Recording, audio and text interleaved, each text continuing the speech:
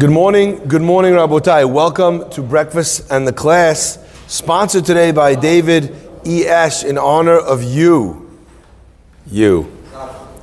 and your substantial capacity to do good today and every day. I hope when you hear this, you're thinking to yourself that this class was dedicated to you and that you have unbelievable potential and that it's your obligation and your responsibility to ensure that you are meeting that potential.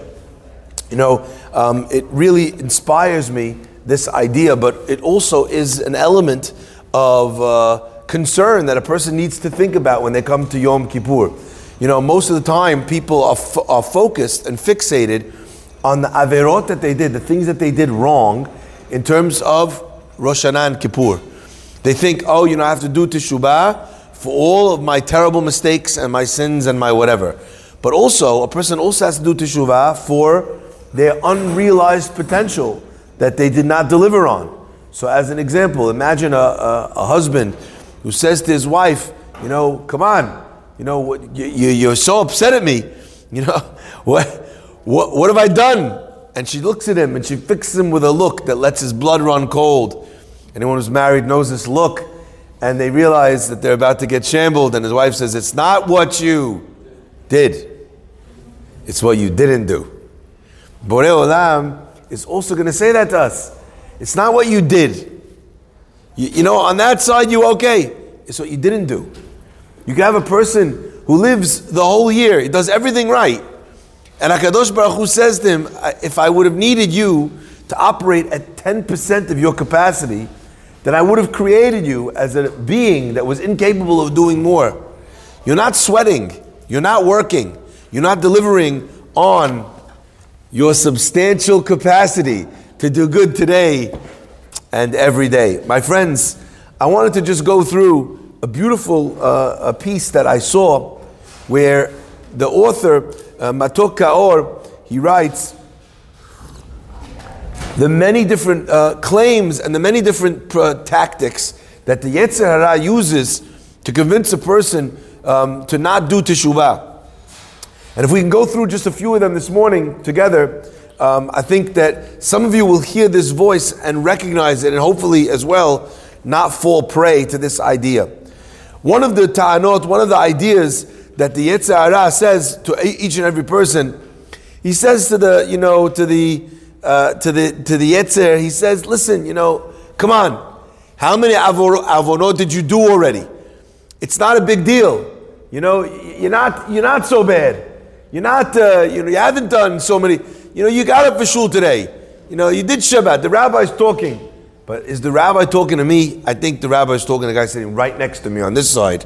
And he's talking to the guy sitting right next to me on this side, the guy in front of me and the guy behind me. But me, come on. How much already does Judaism expect from you? I'm a regular guy. I'm doing okay. It's not, the person thinks to themselves that they're not doing anything wrong. The Sefer, he writes that the pasuk says, "V'ivshit et ha'olah v'nitach oto l'intachea." V'ivshit ha'olah means, and he would skin the olah, the perfect korban, the korban that goes up completely, and then they would carve the olah, this sacrifice, into small pieces, and that's how they would be makriv the olah. And he says this is a tremendous answer. This is a technique that it's important that they should learn. If a person thinks that they're perfect, they have nothing to do Teshuvah over, then really what they need to do is v'hivshit ta'olah, is to take the skin, the surface, the outside, the exterior off of their olah, of their perfect korban. And you divide it, you cut it up into little pieces, and you start to do some actual analysis. I sometimes think to myself, I come to shul, and I came on time. I put on my tefillin, I put on my talit. But was my head in the tefillah?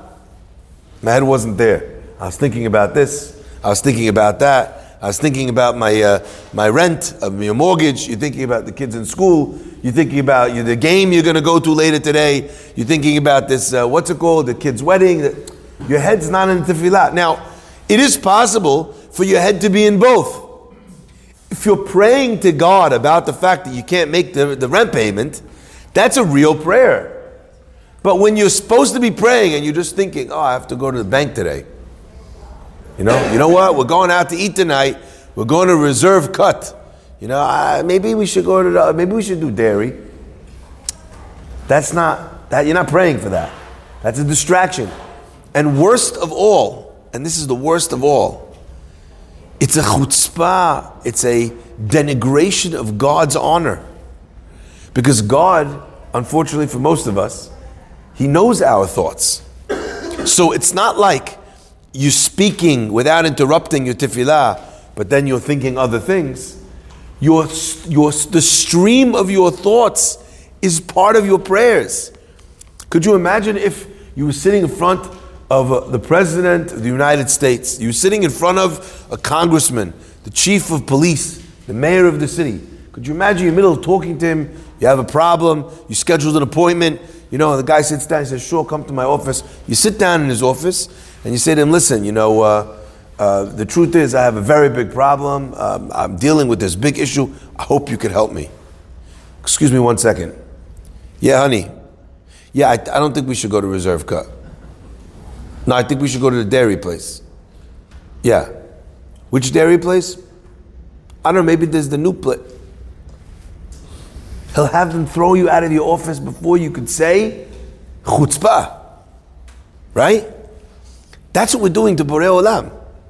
When you have these alternate thoughts penetrate the flow of what you're thinking about during your tefillah, that's a hefsek. You're creating a pause. You're creating a break in your tefillah. So when you start chopping your day into, guy thinks, I don't speak Lashon Hara. But what do you mean? You just did that whole thing? Oh, that's not Lashon Hara. The guy was asking me if I should get into business with him. I have to tell him that the guy is a crook. That's just the truth. The truth is, by the way, if someone comes to you and they're asking you to have information, there's a way that there is an obligation to say what you know. But how much of what you just said do you know for sure? How much of it did you hear at the kiddush in the synagogue? And you have no evidence one way or the other. How do you know? Did you check? Maybe the guy actually paid the other guy back.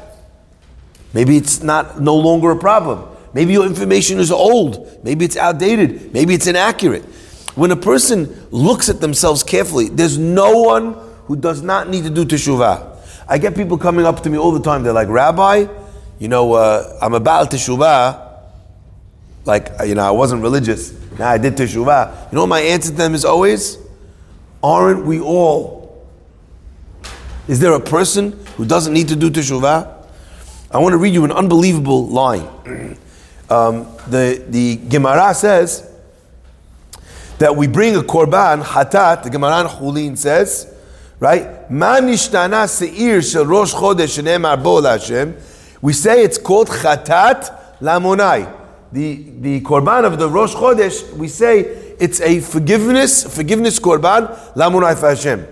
Says the Gemara Chulin, listen to this. Why do we call it a chatat la Hashem for God? Amar HaKadosh Baruch Hu says, Seir zeh, this ram, yeh kapara ashami'atiti et hayareach. It should be a kapara for me because I made the moon smaller. Hazit the moon. He came to me, he said, there can't be two lights in the sky. So I said to the moon, yes, you're right. You should minimize yourself. God needs to ask kapara. God did something wrong. Who's he asking kapara from? And I thought to myself, actually, what Borei Olam was doing doesn't need to ask anyone for kapara. But Borei Olam was teaching us that if even I have to say sorry, if even I need a kapara, then surely all of you do. So number one, the first line of the Yetzer Hara is, you're fine, you're good, you have nothing to do the Teshuba over. Everyone has something to do Teshuba. Everyone can be better. Line number two of the Yetzer Hara is the opposite. Sometimes he attacks you the other way. Not that you're great and you have nothing wrong and you're so religious and you do everything right.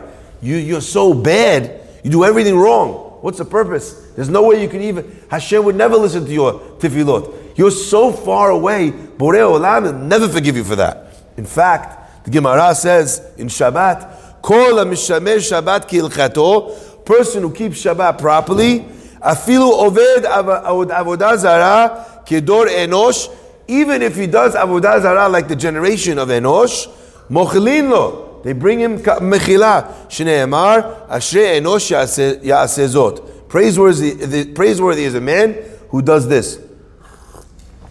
Now what's amazing is, we see from there that a person could achieve mechila, slicha chapara, even on avodah zarah. What's worse than avodah zarah? What's worse? A person could achieve mechila, slicha chapara, even on chilul Hashem. You know, the Gemara says that a person who does chilul Hashem, they profane God's name, they're a disgrace. What happens to such a person? Teshuba doesn't work. Yom Kippur doesn't work. Yisurin, he gets sick. Everyone's like kapara. Hashem's like, nope. Not for chilul Hashem. Says Rabbeinu Yonah, the only way a person, the Gemara says, the only way a person gets teshuva for chilul Hashem is if and when the person dies. Then the pain of passing away brings forgiveness for chilul Hashem. Rabbeinu Yonah brings a second way. A second way Rabbeinu Yonah says is, if you did chilul Hashem, you know what the kapara is? Kiddush Hashem. On Shabbat, just now, I looked up and I see in the ladies section, there's a lady standing there and she's crying. So nothing I could do from downstairs. So I catch the attention of someone else and I cover my face with the book so the other one can't see. I said, I point like this, I was like, there's a lady crying. Go to her. She walks up to her, she says, the rabbi told me that you're crying. She said, the rabbi saw that I was crying. She came to me afterwards, this woman, and she says, I can't tell you what it meant that you noticed, that you cared, that I was crying. I had many experiences with rabbis, and many experiences that were very negative. To the point that gave me an animosity. And to see that there was a rabbi that actually cared, I'm thinking, you know what? There's a bunch of rabbis out there who are living great lives, who are doing great things. And they don't know that they committed the biggest sin in the world, the sin of chilul Hashem. A sin that the Gemara says nothing forgives for.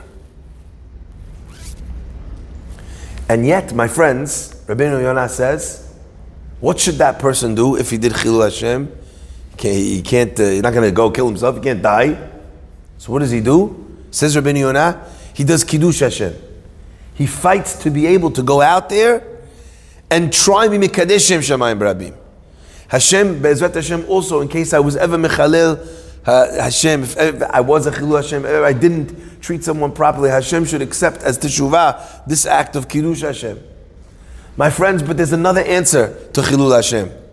The Mefarshim, the Sefarim bring that if a person does teshuvah, it's not accepted.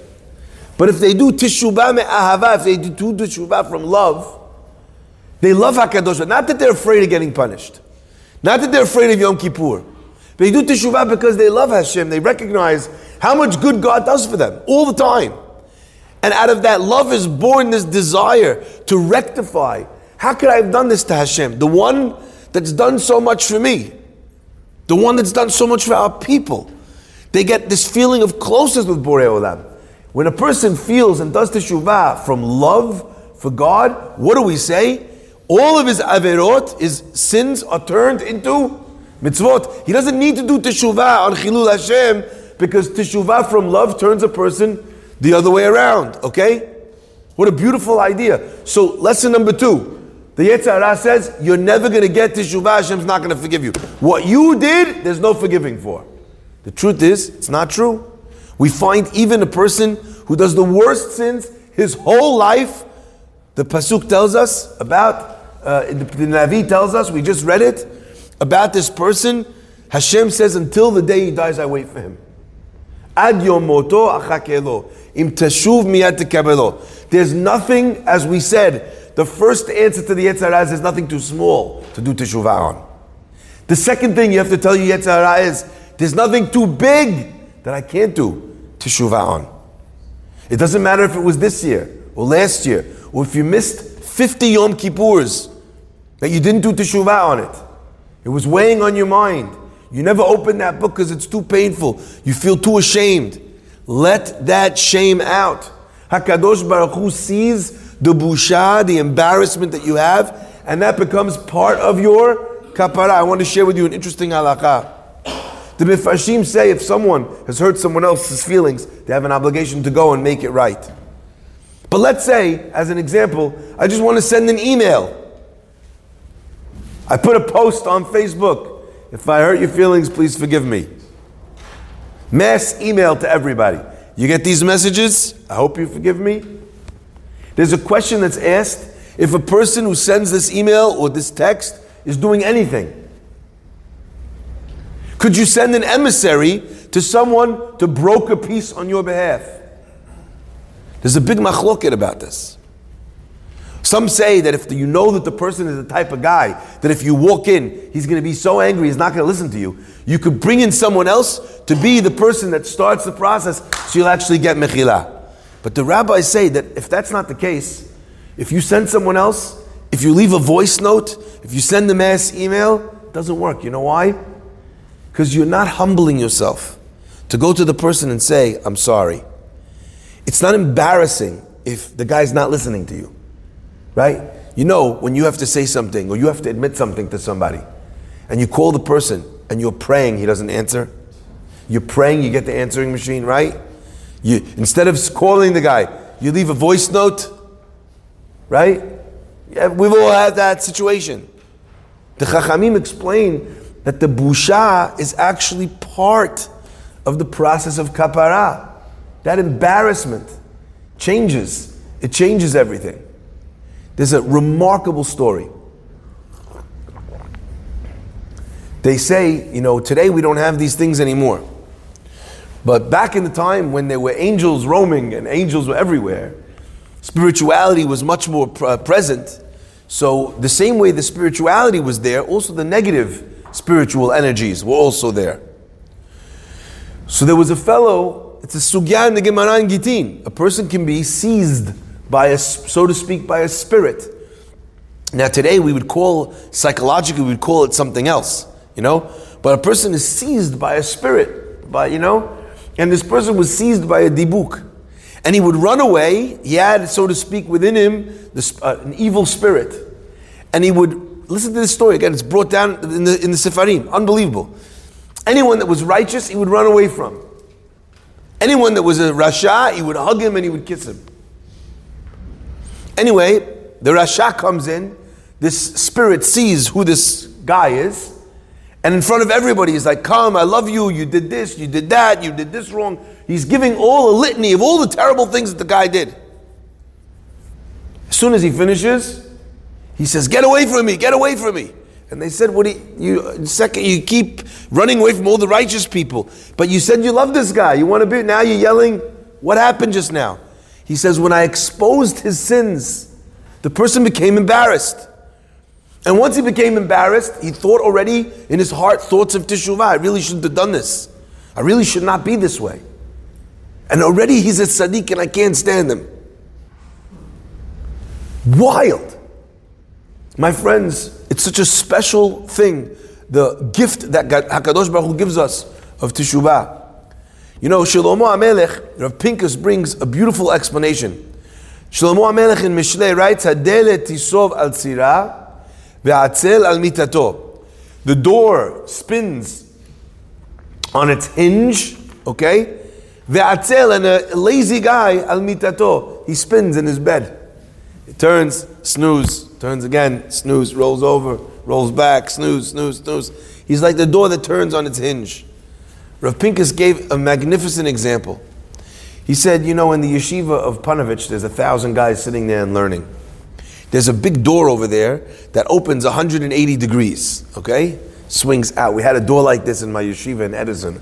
I still remember. It's quite interesting, actually. In the yeshiva in Edison, the Beit Midrash was the old courthouse, a courthouse in town.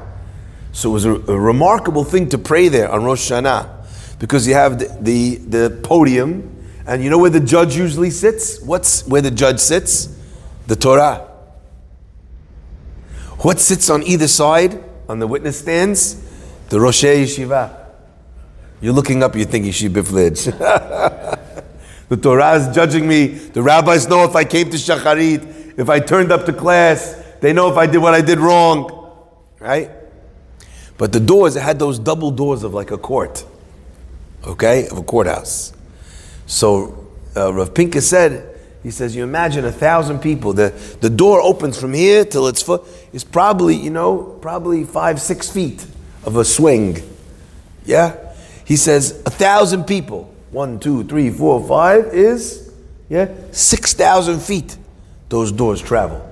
That's when they come into shacharit. Right? Then they leave afterwards, they go down to breakfast, another 6,000. Then afterwards, they come upstairs, right? They come back, they go to, everyone leaves, for lunch, another 6,000. Then they come for mincha, another 6,000. In, out, in, out, in, out, in, out. In one day, those doors have traveled, who knows? Maybe 50,000 feet, 100,000 feet. The doors of the yeshiva. He said, but it's amazing. They're still in exactly the same place. And you know why? Because they don't travel forward 50,000 feet. They travel and they cover the same distance. They go forward, then they go back. And they go forward, then they go back. Says Rav Shimshon Pinkus. He quotes and explains this pasuk of Shlomo HaMelech. A person who's an atzel, who's lazy, the distance they cover in their life is the same turns. And I don't know about you, but I feel like that pasuk was said about me too. I'm doing the same mitzvot. I'm doing the same averot. 6 feet forward, 6 feet back. The question some of us, we need to ask ourselves, I'm including myself here, first and foremost, is what did I bring new to the table? What distance have I traveled in 365 days this year, or 354 in the lunar calendar? What have I brought that's new? What new ground did I cover? What new class did I join? What new ideas did I incorporate in my Judaism? What new things did I bring to me being a better father or being a better husband? What's new? So we should not say to ourselves, like Shlomo HaMelech says, "Adelet tisov al tzira ve'atzel al mitato."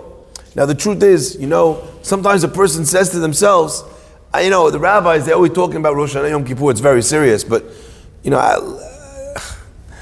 I'm the same guy like I was last year, if I'm honest. And last year I made it to Rosh Hashanah. Also the year before. I'll probably be fine. Whether you live or die, period, is not the only thing that gets judged. So maybe God said that you should live, but what kind of life was it? I think to myself about this year, we were all living, but were we alive when we were locked away? We couldn't breathe normally, where you couldn't go anywhere, where you couldn't do anything, you couldn't see friends, families were separated, right? All that's also part of the judgment. So when your business failed, but you survived, that was also part of it. Sefer Chaim, Beracha, V'Shalom. Did you not have Shalom this year? Was it not a blessed year, even if you were given life? Sefer Chaim, that's the first one. That's the minimum. Look at everything that comes after that. Sefer Chaim, Beracha, V'Shalom, right? What about Parnasah? What about Biriut? All these things are part of what a person is getting judged for. So there's no such thing as, I got through last time, I'm going to get through this time. And also, by the way, how do you know just when Borei Olam has run out of patience for you? How do you know when you were given that last chance? At work, they give you a warning. They give you another warning. And after a certain number of warnings, Haron, I don't know how many warnings I've got, you got to let me know, right? Then they terminate your position. That's how it works. HR reaches out. You can read about it. It's in your brochure, right? This amount of times, warning, fired. Borei Olam is also sending us warnings all the time. So we don't know. We don't know what this year is going to be like. And everybody who feels sure, I always think this, if you feel complacent, if you feel safe, there was once a rabbi, one of his Hasidim came and he's like, Rabbi, I don't know what to do. The Rosh Hashanah, Kippur, it's going to be terrible. I'm never going to make it out. I'm such a Rasha. Hashem's never going to forgive me. He gives him all the things. Hashem brings Teshuva. Don't worry, everything's going to be okay. The other guy comes to the rabbi. He's like, Rabbi, everything's fine. The rabbi's telling him, don't you know how terrible things could be? He's like, I don't understand. You told the other guy. He says, listen. And I hear in this something that happened in my own life. And I want every person listening to this to really understand. I went to someone's house. And I sat down with this man. And I brought my own, I had just come from for dinner. So I brought a hamburger and I brought some fries. I didn't even know I was going there. He asked me to come say some words of Torah. I bring my own dinner. I said, look, I just bought it. I come down. There's silverware on the table. He says, Rabbi, everything's kosher in my house. Everything's kosher. He says, but you're a rabbi. Like, I want to go, so hold on. I want to get you plastic plate and plastic knives and a plastic fork. He says, I'm nervous. I said to this man, I said, the fact that you're nervous makes me calm. The people I'm nervous about are the people who are calm. The guy who walks in who doesn't think at all about the plates, about the cups, about the knives, about the rabbi, about the kashrut. If you're not nervous, right, that's a reason to be nervous. If you're nervous, that's a reason to be calm. So the rabbi explained this to his Hasidim, and I think that that's true for all of us as well. If we're nervous, if we're anxious, if we're improving, if we're moving, if we're coming together in that way, then it's going to be fine. But if we're all sitting there leaning back like this, looking at God saying, hit me with your best shot. The people that died suddenly this year, they also thought they were fine. And in 1 second, something just happened with them. Nobody knows. We do not know Ma'yeled Yom, what today will bring. So it is up to us, my friends, to do Teshuvah. There's nothing too small to do Teshuvah on. And there's nothing too big that God won't give you Teshuvah for. If you examine yourself, if you understand the giant, the largest of what's going on, and you do your best, HaKadosh Baruch Hu will give you all the blessings in the world and accept it. May Hashem see our Teshuvah, bless us me'ata, v'ad olam. Rabbi Hanina ben Akash Omer.